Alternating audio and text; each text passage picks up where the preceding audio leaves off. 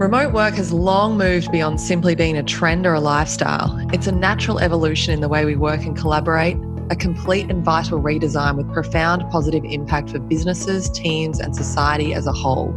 With it comes a work culture revolution that requires putting freedom, trust, and conscious behaviour at the core of every business who wants to thrive. I'm Sarah Riegelhuth, your host, and I'm a serial entrepreneur, investor, and expert in growing happy, high-performing remote teams.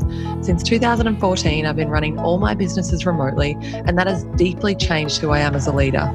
I've gone from micromanaging an unhappy team, suffering high turnover and working long hours, to moving to the US, traveling roughly 6 months a year, and loving the shit out of my team and being constantly amazed as to what we're achieving. Join me as I dive into conversations about remote work magic, conscious culture, and the future of work with some of the most inspiring founders and leaders in the remote work space. Insights, tips, success and failure, innovation, we share it all. Let's dive in. Welcome to this episode of Conscious Culture, where I have a guest, Vanessa Kettner, on the show. Amazing conversation, very rich about the marrying of our psychology with our actual behavior when it comes to productivity. So anybody who is interested in this kind of stuff, the deeper questions of who we are and how it shows up, or also if you're just generally and genuinely interested in productivity and how to be more productive, this conversation is just fantastic. Vanessa is a wealth of knowledge.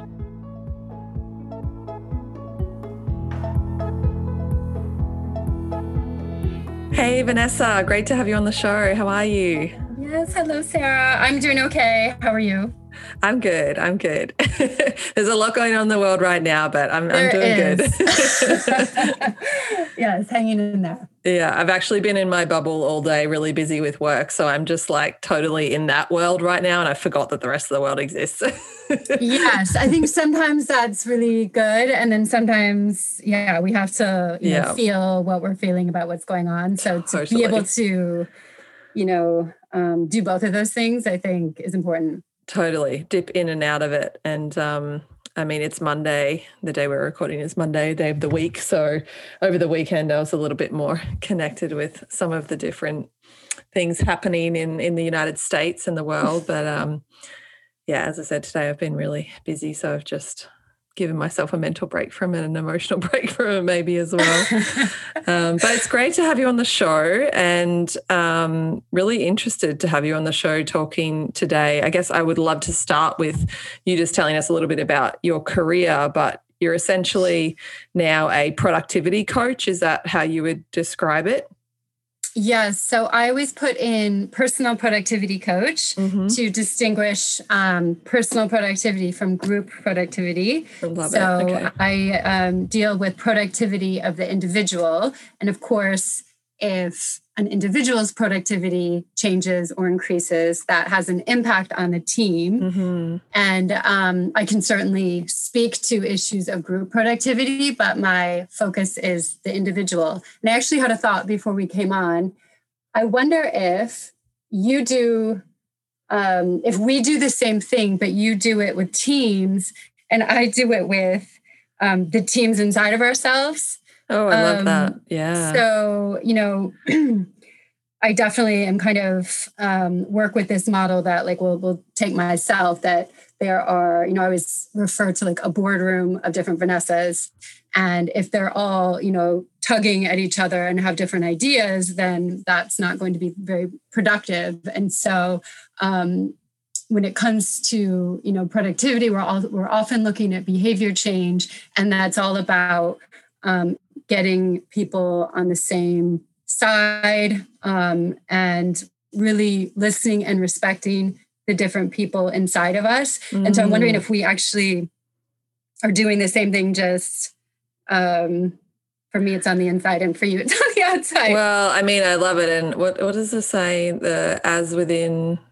Yes, I just looked that up before I got on with you. It's a little, I think the like as within, as without, or something. It's like as basically within, so without. So without, yeah.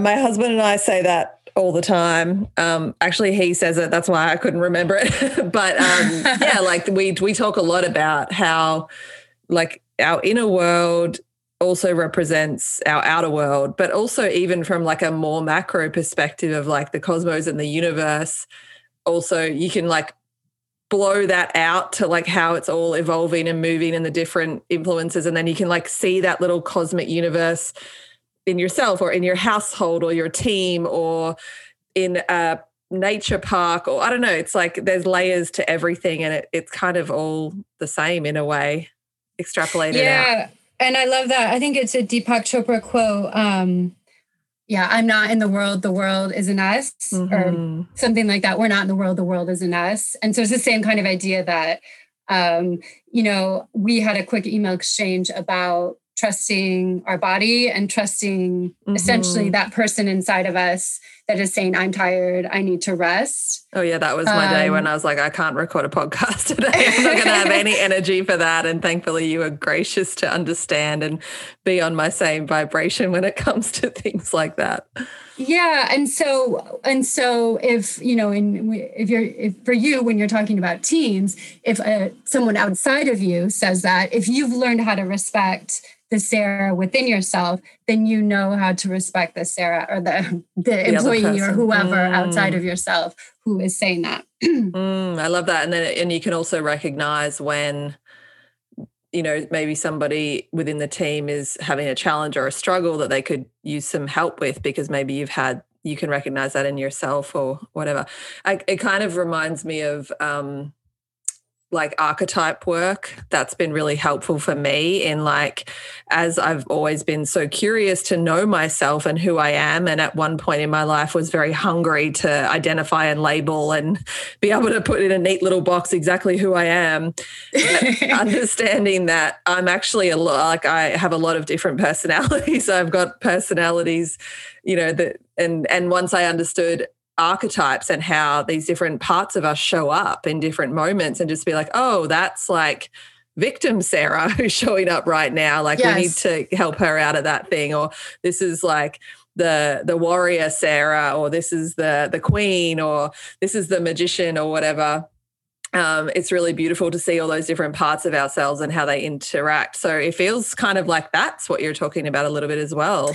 Yeah. And I don't know so much about archetypes. I have some friends who have dabbled more into that. So I'm familiar, like I follow along when you're talking about it. My boyfriend used to be a Catholic monk, and he's still very much, alludes to the monk archetype, but he's still very much identifies with that. But yeah, and I think seeing the gifts, and so just like a team, I've heard you talk about in your podcast. Just, identifying, you need all these different people on a team. So everybody has different strengths. Yeah. It's the same thing inside of yourself that we need to, respect and find the gifts in the victim, Sarah, there will be a gift. And, in the magician, Sarah, there will be a gift, et cetera, et cetera. Oh, that's amazing. So take us through then how you work with individuals then in this way and what that actually looks like. Yeah, well, so just to back up a little bit, I started working as a personal productivity coach in 2006. I'm from America originally. I was living in France at the time. So I moved to the UK to do this work. And I was initially trained in the Getting Things Done methodology. I don't know if you're familiar with that. Mm-mm.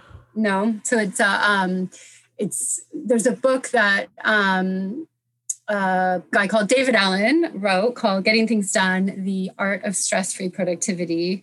And it's basically a methodology for getting things done that individuals run. And the subtitle of the book is The Art of Stress-Free Productivity. So I was trained in that methodology, which actually doesn't really address anything that we've just spoken about, the different parts of ourselves. That came a little bit later I've done some neurolinguistic programming training. And then also just I've done reading on that. So what I typically do is I take, the nuts and bolts of the Getting Things Done methodology, which is all about, just a method to the madness, putting a method to the madness in your own personal productivity system.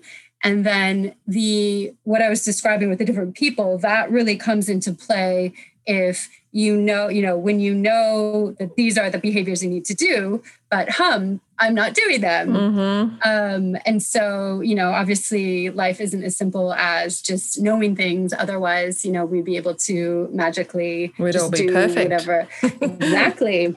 And so, it's really, my work is really a marriage between really practical tips for getting things done, and then bringing in that element of the psychology when appropriate, to explore, what do you want and how do you get there? And I've really come to appreciate more and more over the years. I like this word ecosystem, which would be applicable to teams as well. The ecosystem of the individuals. So I can teach you a way to process your email, for example, and you will love it, and it will work beautifully for you, and there'll be no problem. And I'll teach somebody else that same way. And it might be that, it interacts with their ecosystem in a way that, that needs to be explored more. So it's a combination of, really just practical tips and tricks, and then the psychological aspect as well. Yeah, getting to know yourself and all those different parts of yourself, and how you can effectively, like, what does suit you and what doesn't, and what does suit you in certain moments. That's what strikes me as you're speaking is, you kind of reference that there's all these amazing systems out there and they all work, like they're all great, but it's just like a fitness program. Like, of course it works if you eat all those things and do all that workout, that you will definitely get that result, but that's not what you're contending with. You're contending with who you are in any moment of a day when you're meant to be doing the workout or eating the food in the certain way, or what have you. You're contending with the different parts of yourself that, for whatever reason, are not wanting to do the thing that you know exactly how to do. So I think, I love that. And I think this is like that I'm seeing this evolution across everything. Across leadership, for example, I've just written a book called Conscious Leadership that's going to be coming out soon. And it's not a book that's like, here's the 10 steps to be a conscious leader, because I feel like that was like, past leadership books were really great at giving like a system, and I used to read them all and they were all really valuable. They had really great knowledge, but like they weren't necessarily me, or they weren't necessarily me at that moment or that flow or where I was at. So to me, conscious leadership has been, and the book that I've written is more of like, I'm sharing my journey and what it means for me, but it's really been about getting to know myself and being in truth and in authenticity with who I am and then who my organization is, and then being able to communicate that effectively and bringing all of that, all of who I am unapologetically, just like, this is who I am, this is how it is today, this minute, this hour, or what have you, and being reflective and all of that inner work and bringing it into our leadership and our companies. But it strikes me that what you're talking about is exactly that for personal productivity. It's not, here's the exact system to use. It's knowing more deeply who these different parts of yourself are, and systems that will and won't work in different moments, perhaps. Yes. Yeah. I love all of that. There's one example that comes to mind in my own life that I actually haven't talked about that much, but whenever I notice that I'm acting out in my own personal productivity practice, I have come to see it as, to get curious about the Vanessa inside of me who is acting out, as opposed to, any sort of scolding or, shaming or anything like that. To get curious, listen, and she will tell me why she is acting out. It's a skill. You listen and she will tell you. Sometimes it builds trust. You have to build trust with the different people inside of you. But actually, when it comes to one of the big transitions I made was, I was an employee from 2006 until 2017. And I could tell, one of the ways that my acting out was manifesting itself was we have this methodology for processing emails. There's this, basically go in order. If it's less than 2 minutes, you respond right away. If it's more than 2 minutes, you put it on a list to do later. And I was kind of acting out with this. And when I would listen to what that Vanessa was saying or what she was doing, she was saying, I don't want to be in an office anymore. I don't want to be tied to an office anymore. And basically by, this is what she was saying repeatedly. And that finally prompted me to write a proposal to my bosses at the time, asking if I could work remotely. And that then led to me deciding to go self-employed, still working with that same company, just rearranging the agreement. And that then eventually led me to becoming a full-time nomad. But basically, the key there was if I wouldn't have listened to her, I wouldn't have received the gift. Mm-hmm. And so I like to, I act out a lot when it comes to productivity. So my mojo is act out. What is she saying? And then customize, just like you're saying, we evolve as people depending on what time of the day. And so we need to then make those adjustments, based on what our person is saying and who we are, because we do evolve. Oh, this is amazing. It's like, and when you say acting out, it's kind of reminds me of like my own personal journey with like, say, self-sabotage behavior.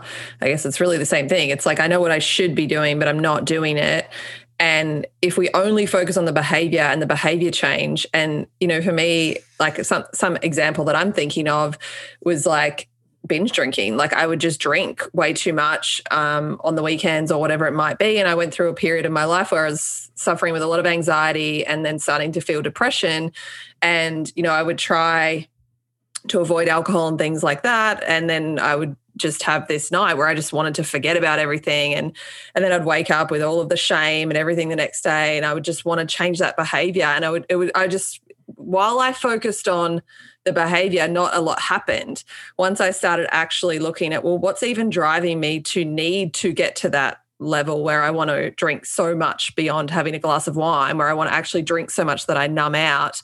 What is that? Like, why am I actually doing that? What is that Sarah inside of me saying? And it was saying all sorts of things like the relationship you're in isn't healthy. It's not serving you. The city you're in isn't where you feel alive. Like you need to start to move in this direction, and deeper healing that I needed to do as well. Traumas and things that needed to be brought to the surface and needed to be healed that were not going to be healed in the container of life that I had created for myself. But it wasn't until I started listening to those things. And it's fascinating because using your example of the email, I'm sure once you got out of the office and you got the thing that you needed, that whole email thing, you just did it every day because it was like, it's no longer a problem. You no longer have to fight with yourself to like process your email properly or to not binge drink because you've actually moved the core of the issue that was causing the acting out or the self-sabotage or what have you. Is that? Yes. Yeah, absolutely. And basically, the need, if you get the real need met, then you don't need to, you don't have to have this thing that is trying to, wave the flag or whatever. And I have one other example that makes me laugh. The very first time I ran this exercise, it was in a NLP course. My instructor's name is Ian McDermott in London, who's brilliant. He led a group of us through it, and it was about unwanted behaviors, so the same kind of idea. And so he said, close your eyes, make contact with the person who is doing the unwanted behavior. And the one I chose for the moment at that time was I would always have, not always, but I would often get my bedroom to a point where it's so messy. And I would give myself such a hard time about this because in my mind, a productivity coach should never have a messy bedroom. Anyway, so you make contact with the person who's doing the behavior. And it was so funny for me. It was like this. The Vanessa who was doing it, she was like this rock chick in leather pants, and she was like way more badass than I am in real life. And it was just like, and she was really, really angry at me. And the idea is that you ask that person, what is your positive intention for me? And so she, like flipped me off at first. And then finally she was like, she had a go at me. She's like, oh, you want, everything has to be so organized. Da, da, da. She's like, I like chaos. I'm creative. Like, you have to give me room to breathe. You have to let me express my creativity. She just was so angry at me. And then the idea is that you ask, basically, what is a way, once you identify what that person wants, what is the most effective way? What is a way that we can more effectively give you what you want? And, in other words, if she's dying to be creative and get out of this like chokehold that I have her in, then there are better ways to do that than her, like making just like doing her art in my bedroom, basically. And so I ended up signing her up for a graffiti class in Washington, D.C. And then, and now actually, and she also kind of expressed wanting to do like Jackson Pollock type paintings. And after that, my boyfriend, he's an artist, and I wonder if she's getting kind of, that's feeding her soul. But what happened then with the bedroom was that the emotional, all those emotions that were wrapped up in that, like, oh my God, I have a messy bedroom and I'm a productivity coach, that drained out. And like the next week I just called a declutterer person, and she just came and we just like got everything sorted. And it really it became just like a thing that needed to be, it had all these emotions wrapped up into it. And that just, left basically. That's amazing, because without you uncovering this rock chick who wanted to express herself, it was like so cool. Yeah. And going in and like constantly like cleaning up and trying, like you're just suppressing her more and more, right? Like every single time would just be like pushing it down. Whereas once you kind of figured out, okay, this is what she needs, we can facilitate that in another way and other ways, lots of exciting ways. Better ways than her. I mean, we can like really get her. Yeah. Then you get that declutter and it's just like nothing. That's imagine you had the honor to have someone on your team who was like this awesome like rock chick, Yeah. You wouldn't want her to be like, doing spreadsheet work. Mm-hmm. You'd want to be leveraging her awesome talents.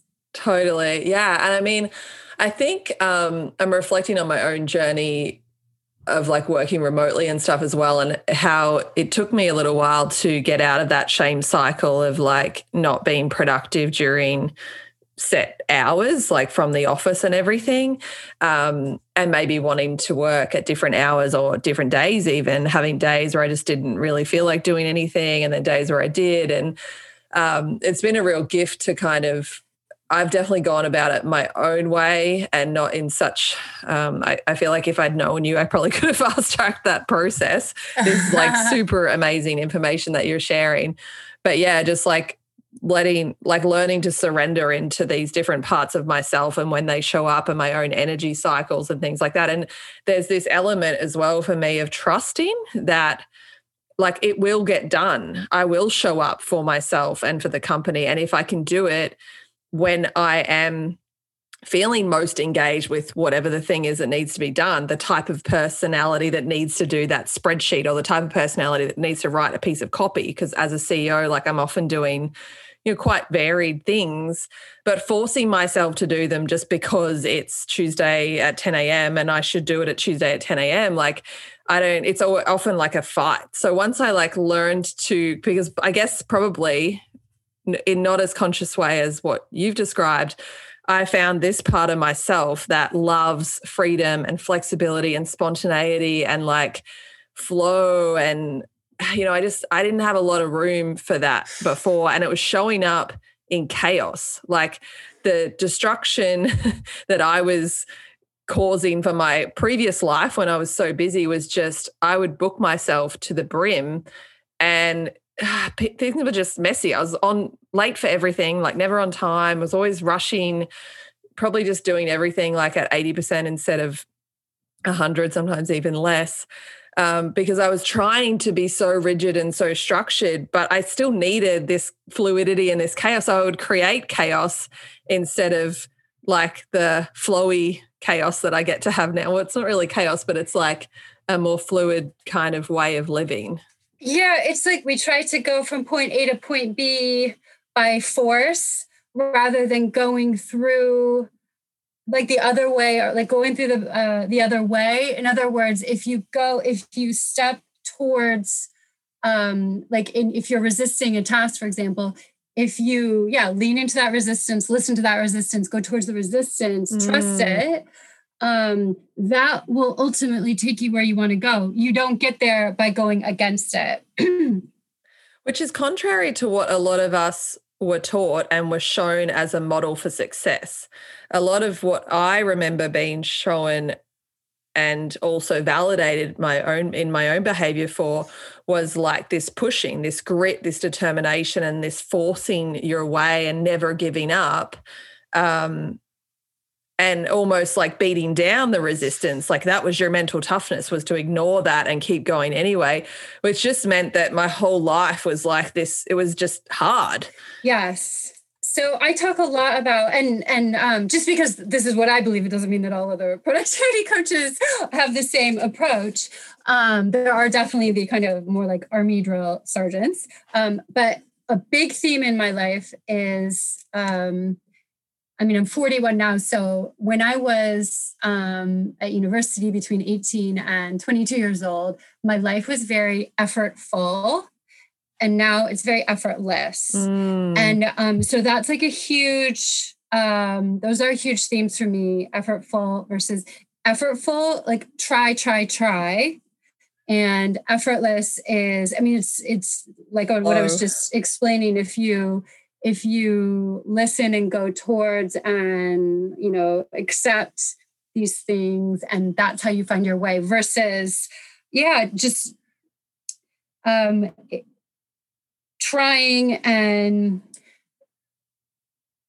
there's this quote when I was like 19 years old, and so it stuck with me all this time.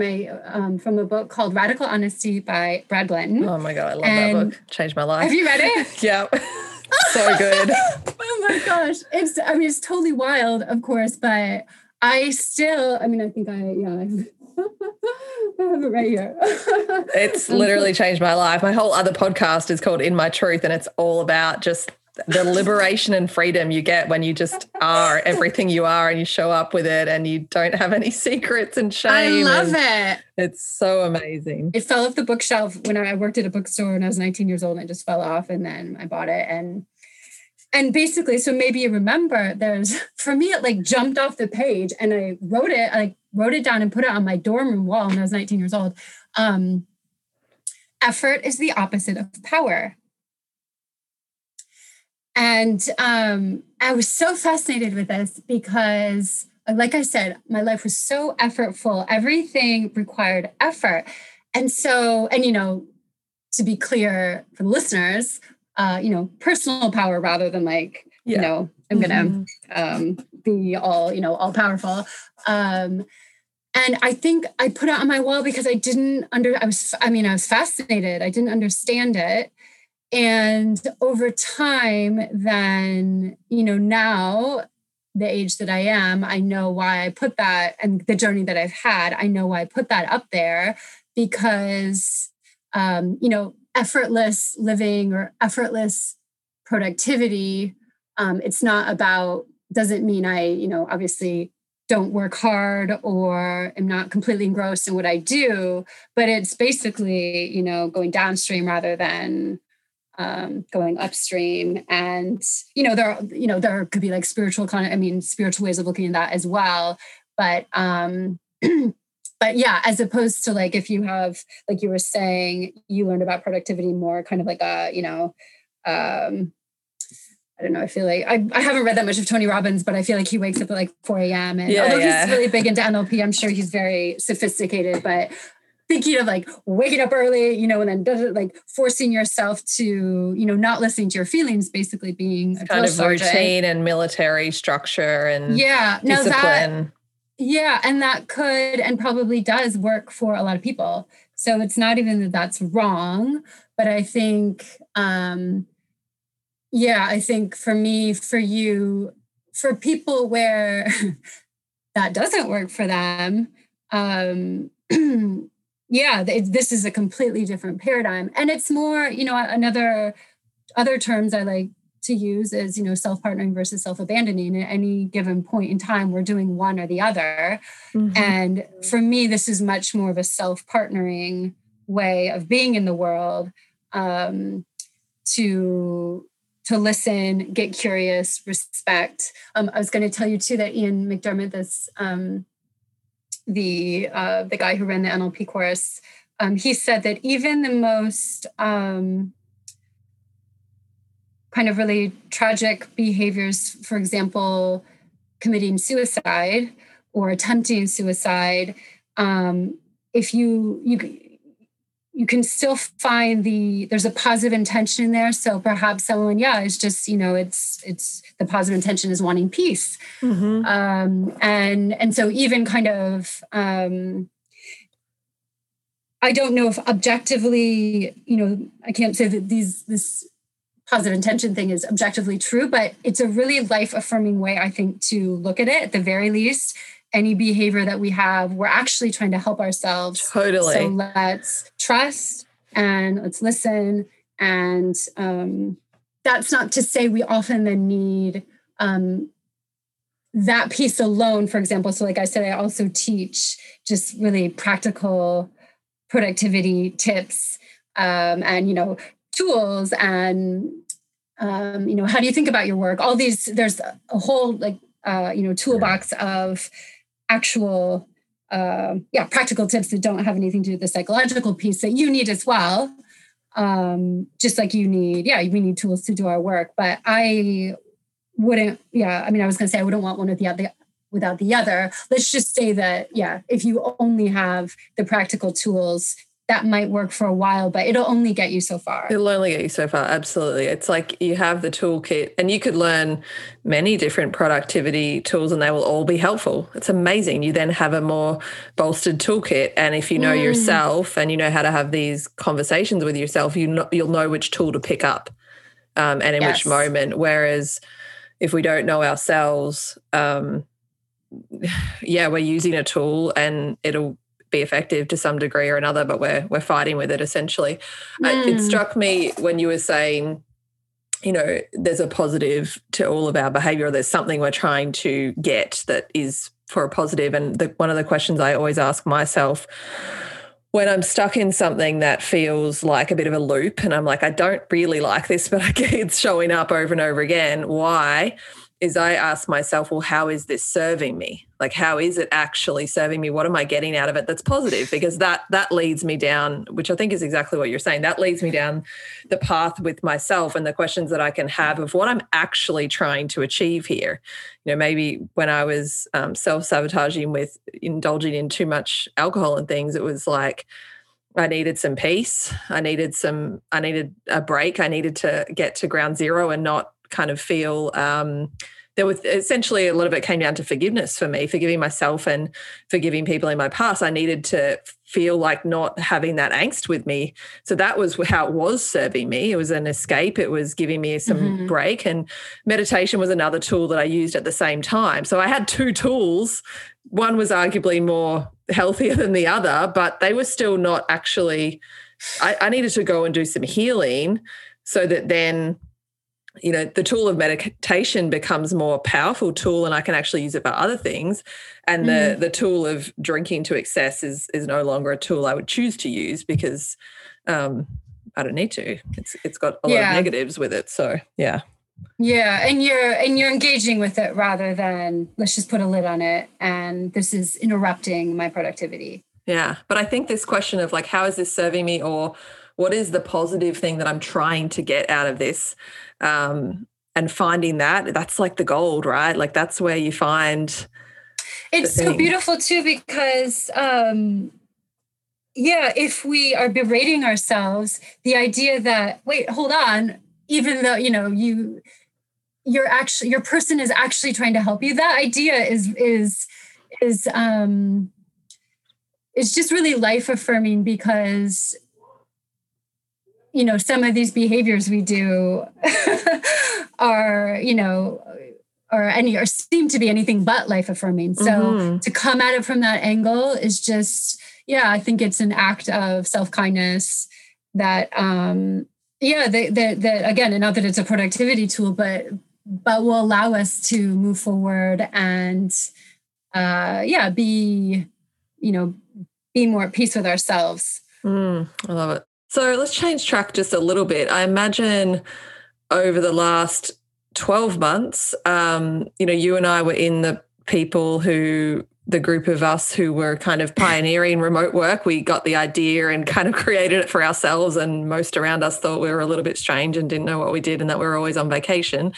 The rest of the world joined us in the last 12 months. But I imagine that in your world, like that's probably really challenged a lot of people, because having the level of freedom that you have when you get to choose your work day, your work environment, your everything. And obviously that's an interesting word to use for the last 12 months, because freedom's probably not quite up there. Our life definitely before 2020 wasn't sitting in one room in one house. The remote work was a lot more fun back then. But even just the element of like not having to commute and show up at certain times and do certain exact things and sit at the same place. Like, I mean, I've definitely seen it in my sphere, and I'd love to hear what you've seen and experienced, people really struggling with this whole other level of freedom that they have, and like, whoa, how do I manage myself within this freedom?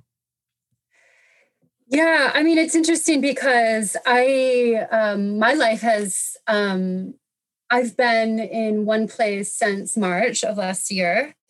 And so I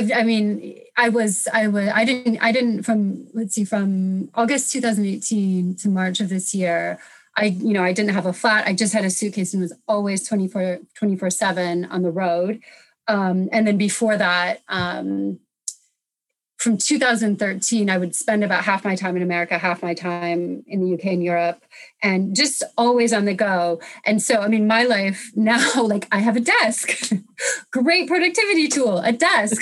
I never had it. I mean, obviously I work at a desk sometimes, but I didn't have a desk of my own. So I'm like rediscovering some of the... That is really funny, because I remember when everyone went into remote work and I was seeing all the like tips and things coming out. We were obviously sending things out from our perspective as well, but I saw this big focus on getting your home office set up, and I was like, what's a home office? I don't have a home office. Like, I don't have a desk. I don't have an ergonomic chair. I don't have anything. I just have a laptop, and sometimes I sit on the couch and sometimes I sit on the floor and sometimes I'm at the kitchen bench.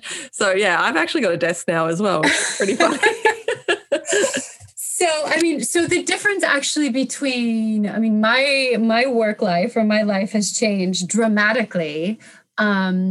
Versus my client's life, I don't necessarily see them exercising an increase in freedom.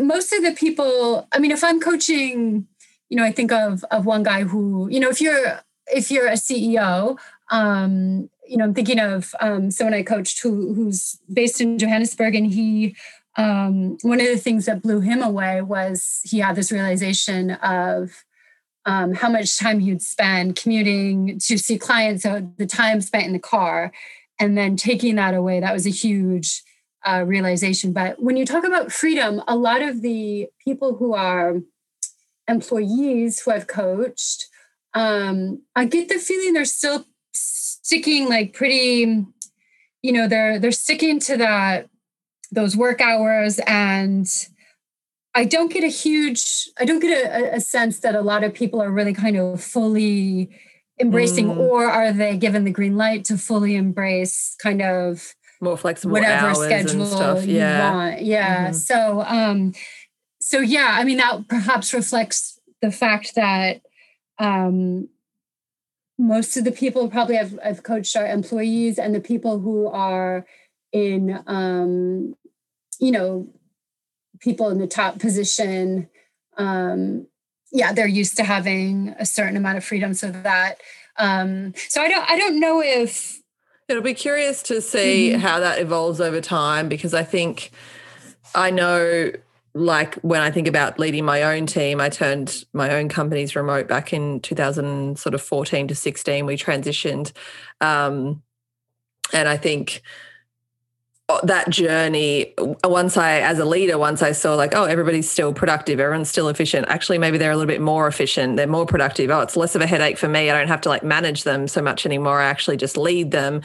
And then like I slowly start loosening my grip on the reins and letting them have more freedom and flexibility. I go on the journey myself and start discovering that if I can lean into my own flow, I'm actually more productive. So then I kind of encourage my team to actually do the same thing. But I suppose I always have to remember that, yeah, I'm 6-7 years down the path that people have only just started on. And I think that, yeah, I think for a lot of people as well, with such a big change happening so quickly, probably keeping some hours and some level of normalcy was part of also psychologically coping with everything that was happening. Yes. But I'm totally with you that I've been, even when I was an employee, I had 2 bosses, they were married, and now they're I work with them and the setup is different, but they always, they were always very intuitive workers. They had a young son, and so would often look after him during the day, do the work at night, whatever. And they gave me a lot of freedom. And so, I, as a nomad, and the way I work is, sometimes I'm a night owl. So sometimes I'll have these like email processing sessions between 10 p.m. and midnight. Now, before when I was a nomad, people don't know which time zone I'm in. So it doesn't, they don't even notice. But I've definitely, what I push back on for the people who are at the top of the organization who I coach is they often have this question, I wanted to work on a Sunday, but I don't want to, I don't want my employees to think that they have to be working on a Sunday. And I really don't want people to get, if the CEO has to, the people I'm thinking of, they're relatively small teams. We're not talking about like huge companies. We're talking about small teams. The people I'm specifically thinking of, they want to set a good example. But what I don't want, the CEO to be thinking of is, she's doing a lot of work. And then if she has to think about how her employees are going to, what they're going to, like, I just feel like that it feels codependent to me. So it needs to be clear that when I work, like basically, let's get really explicit about what my expectations are. If there's any sort of confusion around when I work on a Sunday, that means you work on a Sunday, or it doesn't have, or, I don't expect you to work on a Sunday. Yeah, there's no subliminal messaging going on here. Like if I'm working on Sunday, it's because I want to work on Sunday. You do. That's right. I think that's a really important, I get that question often, they're trying to be respectful to, to their employees.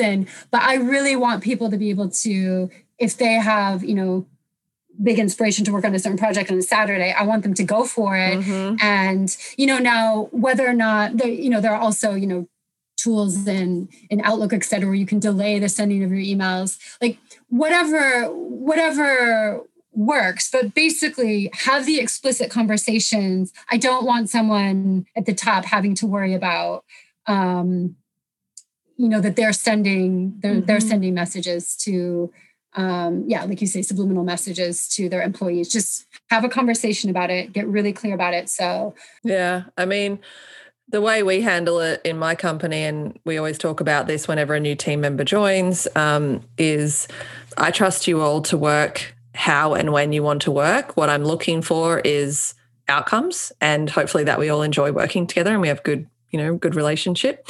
But I'm ultimately looking for the outcomes. Provided the outcomes are happening, I don't have any questions. I don't worry. If the outcomes are not happening, like let's dive into a coaching session of what might be going on. Do you not have the tools, the skills, or are you no longer engaged? All of which is okay and all of which is solvable and is totally fine. So I explicitly say I will work whenever I want, wherever I want, at whatever time of day I want. And I expect you to manage yourself and not burn yourself out. It's not my job to keep you, not burning out. Like if you choose to respond to things at all hours of the day because that's on you. Like, I'm not asking you to just because I fire something off that happens to be your 10 p.m. Like, I want the freedom for all of us to be able to work whenever we want and then manage ourselves. And so I would expect myself and anyone else, if you're taking some time out for the morning or the day or whatever it is, don't go and check your email or your Basecamp or whatever system you use. And we talk about that. And that's just, and I mean, we're a globally distributed team. So in Grow My Team, we are, I think, 10 or 11 of us. And in Growmotely, we're 5. But in both companies, we're all over the world. And I also travel a lot, less at the moment, but I still do move time zones in the US. So it's also, you don't know what time of day it is for somebody else. So making an assumption that something's coming through, oh, they're working late, I should work late. Like, I actually love that I don't have that visibility on my team and that they don't have that visibility on each other or on me, because it is really about, like, run your own race, do your own thing, find your own flow, find your own groove. And I just want you to be happy. I want you to enjoy it. And we all want to thrive as an organization. So that works really well for us. And it's a very adult to adult way of behaving. I think it can start getting to kind of parent-child dynamics. That's what, I mean, I realized that years ago. I just woke up one morning, I was like, I'm not running a daycare center. I work with adults. Some of them are older than me. Some of them are probably way more responsible than me. And I had that conversation with them, and we had that about leave as well. So we have unlimited vacation leave, or just unlimited leave, like whatever you need to do. And the understanding is the same thing. It's like, you work in the company as the whatever, the CTO, the marketing manager, whatever, that's your area of responsibility. Do whatever you need to do to get it done. And if you want to take a vacation and you've figured out how to do it, like, all power to you. It doesn't bother me. But it's your responsibility to figure out, when you're taking time off, how you're going to cover it and negotiate that with your fellow team members. And it's kind of you scratch your back, I'll scratch mine. Whereas if I'm the one moderating all of that as the leader, I'm the one that needs to keep a tally of, like, so-and-so did somebody's work while they were away and then did that. And, like, then all the responsibilities on me to try to create this fairness. And also, what if someone asks for leave and I don't want to give it to them because we're busy and I just know that we can't cope? Then I have to be the bad guy. I don't like that. So I rather put that, decision-making on everybody of, like, you get to choose. If you are in a good place to take some leave, take it. It's okay. And trust that it gets done. And if it doesn't get done, it's the same conversation that we would have anytime your outcomes aren't being met. Are you engaged? Do you have the skills, the resources? Yes. What's going on? And you've surely noticed, I can tell you, because I was an employee under bosses who had that mentality, that so much gratitude and loyalty comes from working in a team, having a boss that is trusting you, is encouraging you to be an adult, that it pays dividends in terms of retention. And that's totally. Really, if we have that, not that salary ceases to matter, but we're getting some really core needs met that, it's just really good business as well. Yeah. And it works for us. And if it didn't work for somebody, then they just probably wouldn't be the right fit for our company. And they might be better in a much larger organization with different benefit structures and maybe somewhere that they can feel a bit more looked after, or something's like determined for them. That's okay as well, but it's not how I want to work. It's not how our company works. I'm very much a believer in personal responsibility and personal sovereignty and freedom and choice and independence. And that's where growth comes from, for me. And that's where we get to create better lives, when we know that we are the creators of our destiny. So I want my team members to know and understand that they have that opportunity as well. And I do all of our remuneration structures in a way as well that they can, in different ways, they can sort of earn more and contribute more. And 10% of Grow My Team is owned by our team for the same reason, so that we're also all being rewarded for everything that we're doing in alignment with that. So it's definitely worked well for us. And once again, it comes down to knowing who you are and communicating that effectively and attracting in the right people. Yes. And I have a story that I wanted to tell you because I felt like, it happened a couple of weeks ago and I had like this pang of gratitude for you, even though obviously I don't even know you that well, but I had hired the last time I had my CV written, or I hired someone to help me write a CV was 4 years ago. And it was in 2016, right before I went self-employed. And her name was also Vanessa. I loved her. She loved me. She totally got me. She totally got what I did. And and I loved my CV as a result. And so fast forward 4 or 5 years, there are some key things that I really wanted represented in my CV. So this fact that I went like 100% nomadic, and also the fact that I was self-employed. So I did a lot of work around, I've really gained some really interesting skills from these two experiences. So I wanted a new CV. So my old CV writer, Vanessa, had retired. And so I hired this company that I wasn't able to talk to the CV writer, but you buy first and then you're paired with a CV writer. And so I had a 30-minute phone call with her.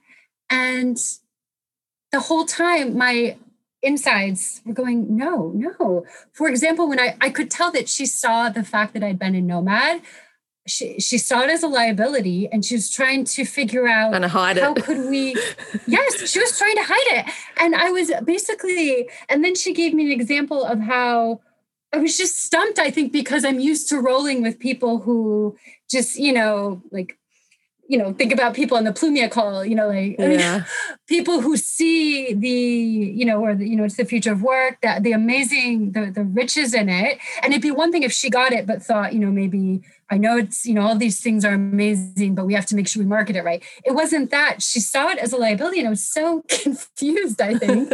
And she started giving me these examples of how, kind of like convincing me, like when I had a remote job, I would, go to this, I would change locations, but I wouldn't tell anyone, and I would pretend that, I would work on the out. And I was just like, no. And the other thing that came up was, I've discovered in that NLP course I referenced to you is that my baseline state is silly. And at first, when I discovered that, I was like, oh my gosh, I was like, can I even, be a professional? Am I just like a clown or what? But it didn't take long for me to, of course, that's my baseline state. And with that becomes joy. With that comes tons of creativity. There's so many beautiful things that, just like the rock star, every baseline state, every person has something to give. And so one of the things I'd written to her, I had said, because in my old CV, I'd had a fellow coach look over and he said, this is great. He's like, the only thing is that when I think of you, I think high energy, you're still quite young. And that doesn't necessarily come across, it comes across quite corporate. So I'd written to her and said, given her my old CV, I said, I love everything about this, but my baseline state is silly. Is there any way that we can somehow leverage this part of myself? Yeah. And so at one point then she was kind of like, so you want me to make you a silly CV? And anyway, I just I got off the phone and I thought of you because I was like, I just felt like you got me right away. I was like, why does it take Sarah, 10 seconds to get me? And the whole time on the call, I'm like butting my head against the brick wall. But the reason that story that you said, maybe that employee in our company aren't a good fit. Basically, this person, there's nothing wrong with this person. It was just clearly, we were like, not at all a good fit. So I just it's such a more freeing and pleasant way to look at the world as well, of like, it's not right or wrong, it's just like, it's just not a vibrational match, and there's so many better people for you to write CVs for than me, and I'm going to go write my silly CV. Yeah. And so it was a real I think it was a for me because I do, here's me for the last 10 years. I'm like, I always start my emails like, greetings from, I'm writing to you from a bus going from Chicago to Iowa City, or, I'm in a plane, I'm like, I've never, ever hid like my whereabouts from anyone, And so it's just like, whoa, like, but I know that there are companies, they're not really the companies that I'm coaching at, but so yeah, all about getting the right fit. Yeah, I love it. It's amazing. Well, I think that's a great story for us to end on, and it has been such a rich conversation today. Thank you so much, Vanessa, for joining me and just sharing all of these deep insights. And I absolutely love all of the psychology tying in with behavior stuff, and it's amazing. I think there's so much value here for everybody. Thank you. Thank you for having me.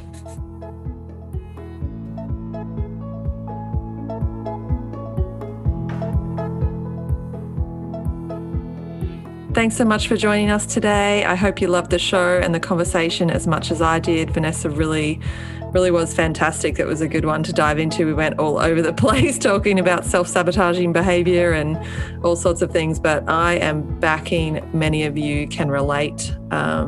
If you like the show, give us a 5-star rating. Also, feel free to reach out.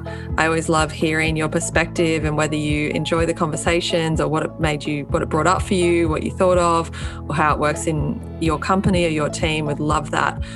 You may also want to check out Grow My Team has a new conscious culture review. So if you are a small to medium business and you want to do a bit of an audit, it's at no cost. If you are looking for a HR partner, someone to plug in and help you build a more conscious culture and lead your team, that they're the type of companies that we're looking to work with. So we have developed a conscious culture review, which goes through 8 key elements of your business and kind of helps us get to know each other and helps determine what are the areas where you're really crushing it and the areas where you might need some more assistance. So check that out. The link to that will be in the show notes, but those are 1-hour sessions and they're at no cost, and we would absolutely love to have you if that is something that is of interest to you.